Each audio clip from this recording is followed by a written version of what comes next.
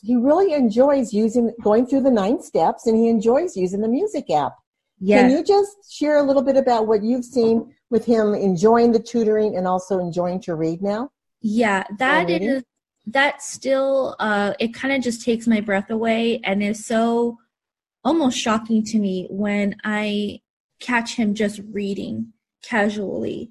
When you have a child who, couldn't memorize his letters, going on a couple years working on that, to reading 4 or 5 letter words, spelling difficult and challenging words that I think are even above his level.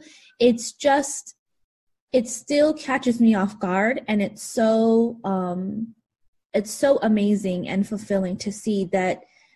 And I could see how, like you mentioned, how proud he is of himself. Mm-hmm. Because I think we both felt very kind of hopeless, because we didn't know what was wrong. We didn't know, why these things weren't sticking. And so, yeah, he actually enjoys reading, and he's actually, for how much he's had to catch up, he's actually really good.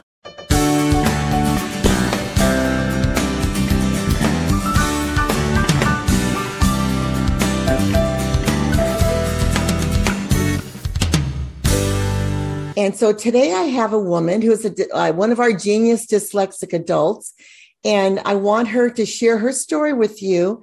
And then she's going to tell you about the business that she actually has to help children who want to take a deeper dive into understanding your child's dyslexia.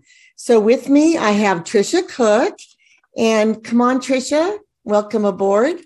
Hello. Nice to have you today. Thank you for having me. Would you go ahead and introduce yourself to our audience? Maybe, okay. So I'm Tricia Cook. Okay, well, I'm Tricia Cook. I presently live in Birmingham, Alabama, but I grew up in New Orleans, Louisiana. So I guess y'all could tell my accent. But anyway, so I'm going to tell a little bit about my story, and I do believe it all had to happen in order for me to help others. So I'm appreciative of it all now. So I grew up in New Orleans, and like I said, and went to some pretty good schools there in New Orleans, and started 4K a little later because my birthday is July. So I started even struggling then. So went to kindergarten, and they wanted to hold me back. So they had held me back in kindergarten. This was, like I said, a real good school in New Orleans. And then 1st grade, they wanted to hold me back again.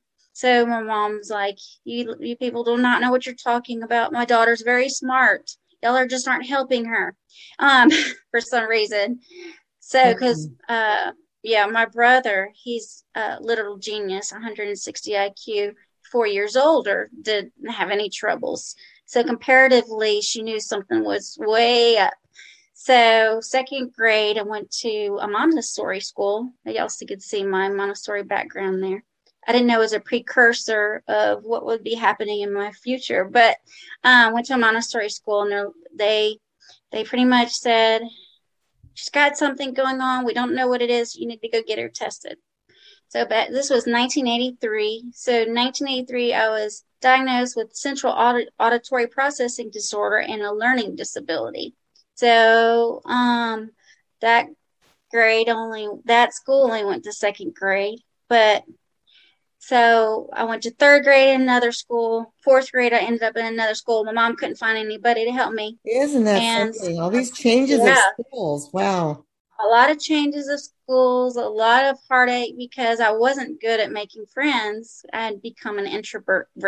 Well, sure. And yeah. And so I also believe that the kids were picking up on the energies that the teachers were giving off and seeing how they interacted with me. And so they were like, oh, I don't want to interact with her, I don't know.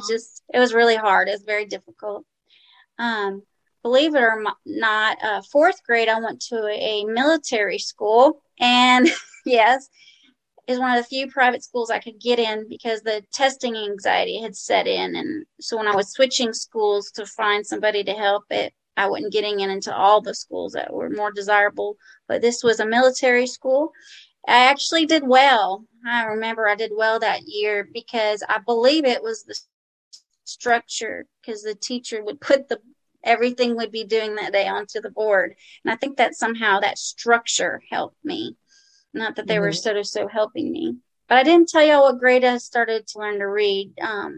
So I was in fourth grade. I was 9. I think that was right. But I was 9, no matter what, when I started to read. But I had a regular tutor because I don't even know if dyslexia tutors existed then. I don't know. Yeah. So, I had a regular tutor. So that's why I began to read. So I'm trying to make a long story short for you, but I got some really important information here. So, time I got to high school, my confidence was just about nil. I was retested to get into the resource room. Now, the LD teacher, not able to help me. I was actually in AP classes because it was never a question that you're going to go to school. But I had a lot of problems in learning Spanish, and I had gotten some D's. Yeah. And my mom sent me to a college not nearby, actually. It was kind of far from where we lived. Sent me to a college, and they taught us only study skills and organizational skills. So that 2 weeks there really helped me get it so I can pass. So I was passing, and I had extra time on the SAT, got into college. And so the funny thing is like, I always knew I loved kids. And I was good with kids. Like, I was always the one to teach when they came over. But I think my mom pushed it because she knew that's something I could do and be successful with. So it's always interesting to me to think, would I have had the option for some kind of science field? Because I'm actually really good at science, but all the academic didn't show that then, So that's just interesting to think about. It is.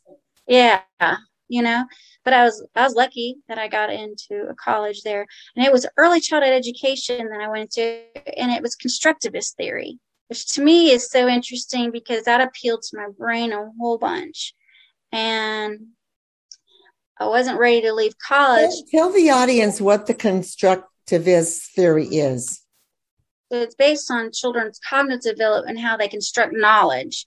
So at certain levels, you're going to be observing them to perform tasks related to that, whatever it is, like volume, constructing number.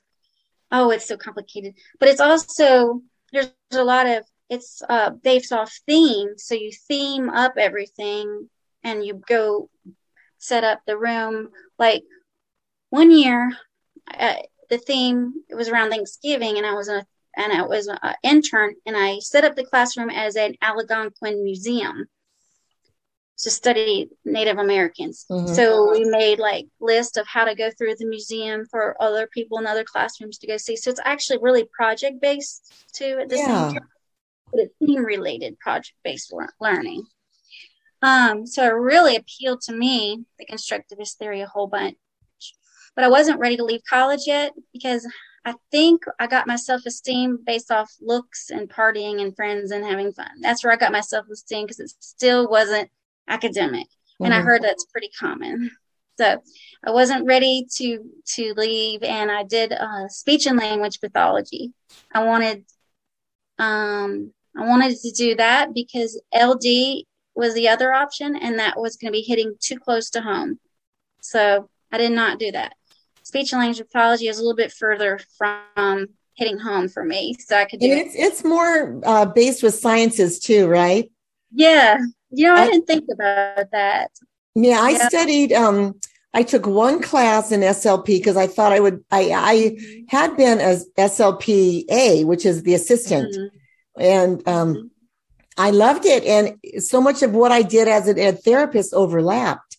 So I thought one class we took on the anatomy and structure of the face, I had all the students come to me for help because I put all the different parts of the face onto lists because I've learned all about list form thinking. Yeah. That's what we have. We think in lists. So I memorized lists very, very well. And that's what it is. That have all the students come to me for that. So that was like a strong, it showed that's the science. Yeah. I never thought about that. And it scared me because it was so much about the brain and so much about the throat. And I worked with stuttering kids, but I didn't continue because I went, wow, not so much overlaps, but occupational therapy overlaps too, because I was teaching math strategies and the occupational therapist was doing the same thing I was doing to teach math strategies. So much of this in education overlaps, but why is it so hard to help dyslexic kids? Because, man, people, we're finding that people who are trained are so busy, they don't want to work with a lot of students. And then people who aren't trained, it's so expensive. They don't know where to go to get less expensive training, which is why I developed what I'm doing to provide some less expensive training for people, because the numbers of dyslexic kids are out there and they're not decreasing. Right. And so it's so nice that you went through college. And that's one of the things we show our students. And we talk in my YouTubes, I interview other people who were successful going to college and getting the accommodations you need, because you do have. I wouldn't have done it without the accommodations. I can tell you that right now.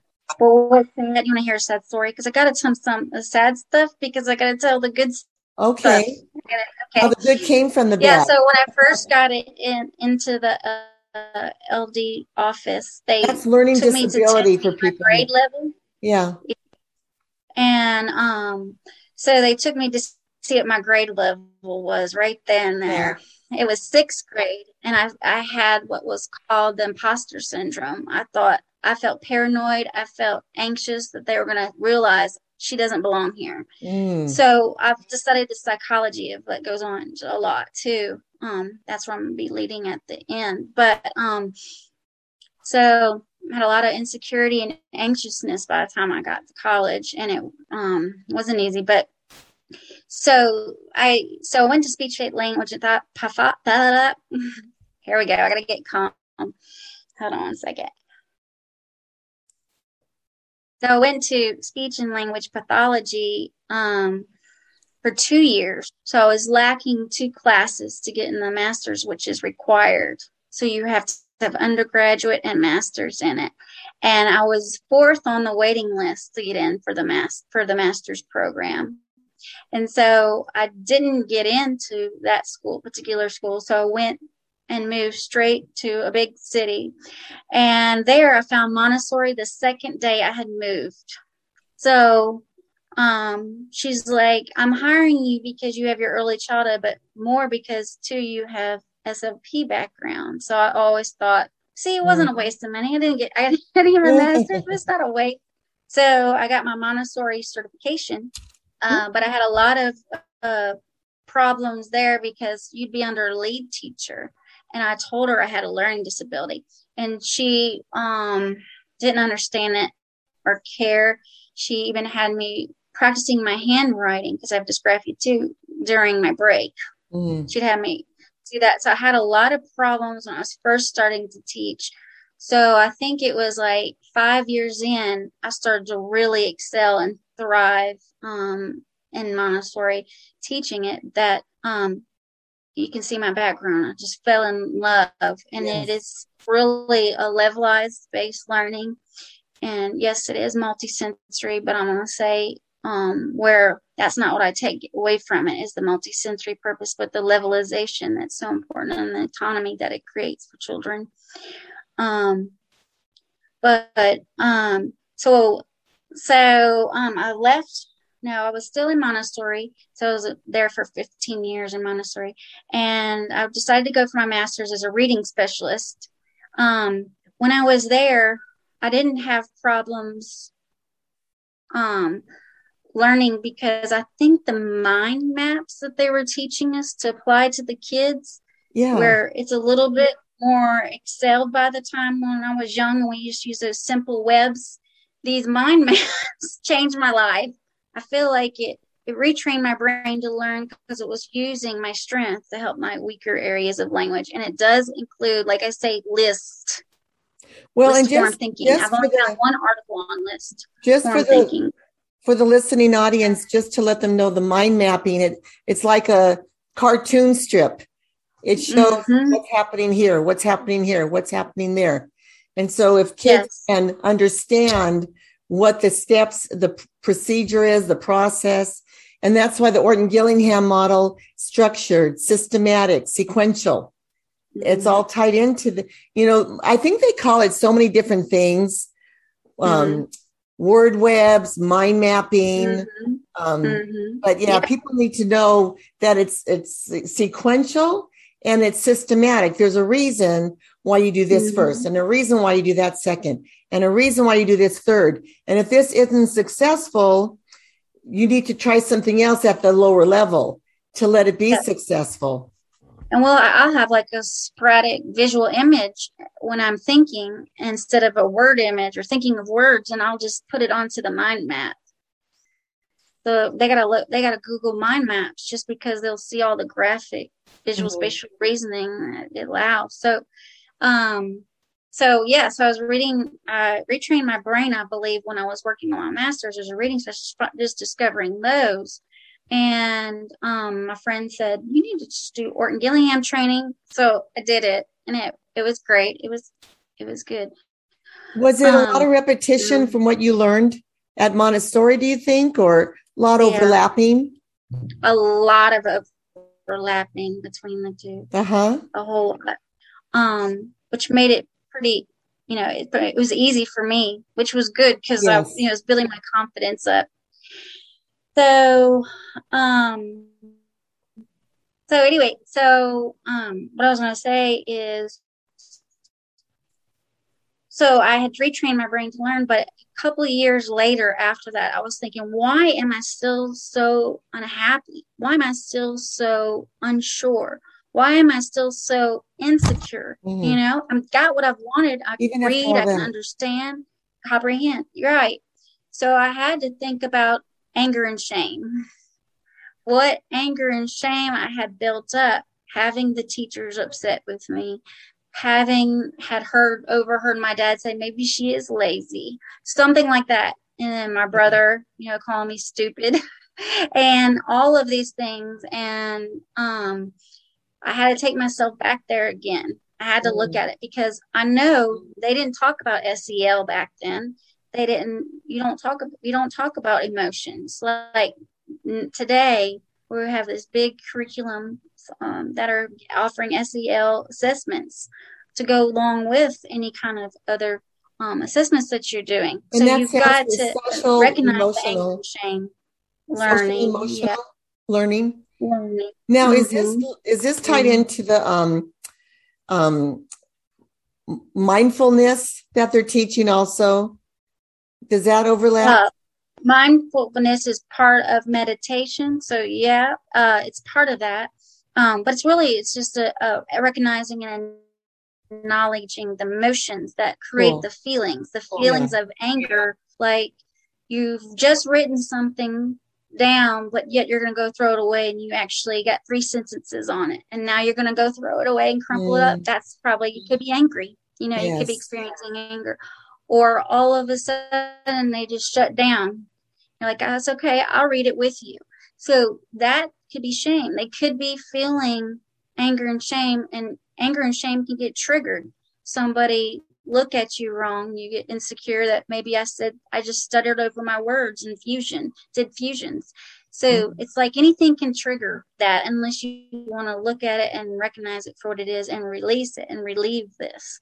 Because if not, you're going to get older like I was and still be insecure and unsure. So I had to look at the anger and shame. Yeah. So I could. Interesting. Yeah. I think there's probably a lot next. Out there. I think there's parents out there who have to really watch what they say to their children. I'm sure we have the positive parents who are always very affirming and supportive. And then other parents just learning, what do I do? My child, it looks like he or she is lazy, but if they have dyslexia, I need to know that it's not laziness. So how do I motivate them and inspire them? So I think hearing this, is maybe giving them some more tools for their toolbox. Tools for their toolbox. That's exactly right. And the thing is my mom was 110% supportive. It's just the one thing my dad said. But besides that, I'm really good at evaluation skills. So I'm looking and observing patterns of how people are interacting with me, the way that their voice is, the way that their face changes, all of these things that made me highly sensitive person, and so not even how somebody acted, it's just being different. Just noticing how people are noticing how I wasn't as strong as them academically. So that's how I was reforming my self-identity was I'm not good enough. I'm not smart enough. So then I had to realize, hey, I am enough. I am worthy. So, believe it or not, with having retrained my brain, looking at those emotions, I realize all my gifts. I can do poetry well. I do photography well. I do drawing well. Yeah. And the sciences, I'm bringing those back where I've studied neuroscience. I've studied psychology along with education. And I just met with a medical doctor today who's going to look at my program. And she says, it sounds like you got a lot of that in there too. I'll be looking at it. So I brought the sciences back. But before I didn't have the confidence in myself to do these things. Isn't that amazing? I think that's really, it's a blessing. I know there's the deeper dive of assessment that the kids need and can get. What the level I'm at, I do a pre-assessment because I'm not a medical doctor, but my doctorate in education, I have seen so much over the 23 years like you have seen, and you can just tell by how the kids are moving and acting. If they're true dyslexic, or is there a little bit of autism in there, or even do they have ADD, ADHD? Sometimes parents know, but they won't tell you. And so your expertise lets you know. And it's interesting because I have two kind of programs I offer. And you know a little bit about my background is I offer Orton Gillingham methods. It's not a curriculum. It's a method with music. And then for the kids who, or the families who want more of the deeper dive, I have the reading program I developed, but then I have a reading program that I developed as being part of my practicum, where it's more structured and prescriptive. And it's very unique to every student versus, the first program where everybody starts at the beginning and they're taught a lot of different concepts and they grow at a fast pace. And so even with the second program, I have my students listen to music in the left ear, classical music. And I just am a firm advocate of using music with the reading program. But, yes. There's times when I want the parent to take a deeper dive of what's actually going on with your child.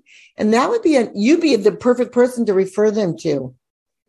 Thank you. Yeah, I do have the pre-assessments. Like you said, I look at auditory processing, the visual processing, how the ADHD affects their learning, looking a little different from what dyslexia is.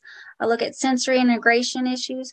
I look at specific language impairments, and I do check for autism if it's a pre-screening first that you want to check for, and then no diagnosis is given by myself, by the way. Right. So I send them to the people who they need to see, so they're not wasting their time or their money going where they need to go to. But do offer the SEL, I gotta say it. I gotta get away from the acronym of it. Social emotional learning. Checklist where we can look at have they developed anger and shame? Mm-hmm. Okay, good to know. The list of observations that are made if they are any of those things. So also I look at their gifts and strengths and learning interests. So I have that one. You would be surprised how much you can find out that you might not have known in those areas. And you so do what I this to say on is Zoom too also? Yep, on Zoom. Yep. Okay. Yep. Those are my dyslexia screenings and evaluations, I call them, if they go to my website. But what I want to say about you're saying about neurometric education. That's another name for rewiring the brain for using sound. We get sound therapy, color therapy. So I am a full believer in the sound therapy, also looking to use those frequencies to rewire the brain to access the side that's non-deficit to the side that's their stronger area, to have them coordinate to speak to one another. So very proud that you do that. And movement, does the same. A lot of the crossing the There's a midline lot, isn't there? type exercises. There's so many. Yeah. Yeah. But the main thing is I wanted to tell you when I'm working with kids is I do observations, being that I'm a Montessorian, of saying, oh, do I hear tapping going on? Do I see that they're starting to get red in the face? So there's more that you could do online that you didn't know you maybe possibly could see or notice. Starting to stumble over words when they first start to read, having some slow cognitive speed processing, just little tiny details like that to stop it and not to keep on pushing it and to get them calm. We're going to go do a memory game. Are we going to do some breathing? Are we going to do, like you said, listening to music? So a lot you can do still online, can't we? Well, it's neat that there's different opportunities for parents. We need to wrap this up. So we have like 2 minutes left. Are you able to, your last 2 minutes, let parents know how to reach you and what your message to them would be? Okay. Have them look up and Google some of the things we talked about today. Have them try to do free verse poetry, because my writing anxiety is huge, as well as my testing and speaking, reading, writing is the biggest one. And free verse poetry, Google that, because we had that list form thinking, only found one article to back it up on the phone that we think in list, but I know for fact, and talking to hundreds of people with dyslexia, but it involves lists and it's free verse, so doesn't have a set rhyme, meter, pattern, rhythm.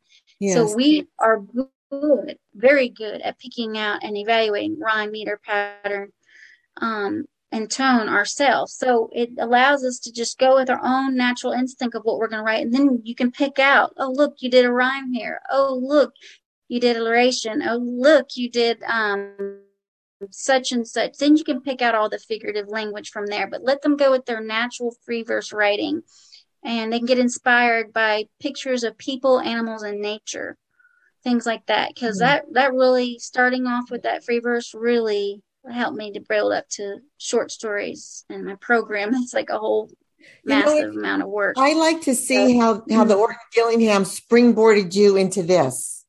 You have the foundation with the Orton Gillingham training, which had the foundation of the Montessori. And I had foundation of, I was going to create my own curriculum with Patricia Cunningham and all of the known literary people 23 years ago.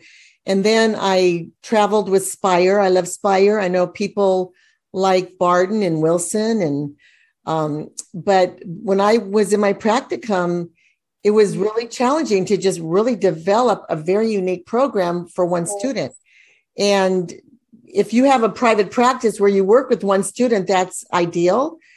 But I'd like to train more people in something that is replicable. And even if I needed a sub, I could trust this person because they know my program. But you can't do that with Orton Gillingham other than letting them know, okay, I want you to teach these vowel teams over the next month, you know. So it's tricky having a private practice, but I want to commend you. And what's your website again for people?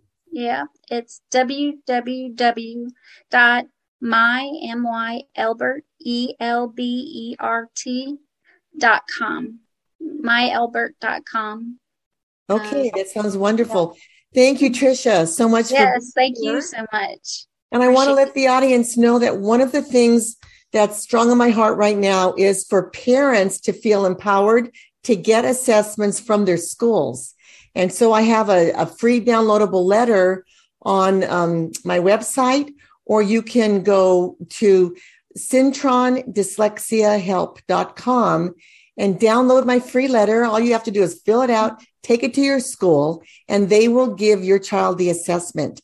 And then if you need extra help, we're here for you. Trisha's here. I'm here. There, and we could give you more people that can help you. But let's get you started. Let's get your school assessing your child so that they will pay for the intervention. And then also, if you want some kind of pre-assessment prior to the school's clock, because it will take them 50 days to do that assessment, reach out to me and we could, have a discovery call for 15 minutes or so and no charge for that. So thank you, Tricia. And I want to thank the audience for being here. Again, I'm Dr. Marianne Cintron, and I can be reached at dyslexia-solutions.com. Bye-bye now and have a blessed day.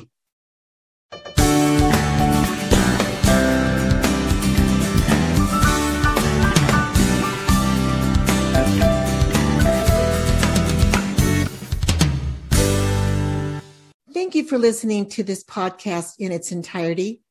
If what we shared today has inspired you, would you please visit our website, dyslexia-solutions.com, and consider making a donation so that we can keep these podcasts going. Also, please subscribe to our channel and find me on Instagram, Marianne Cintron. Thank you again for tuning in, and may God bless you.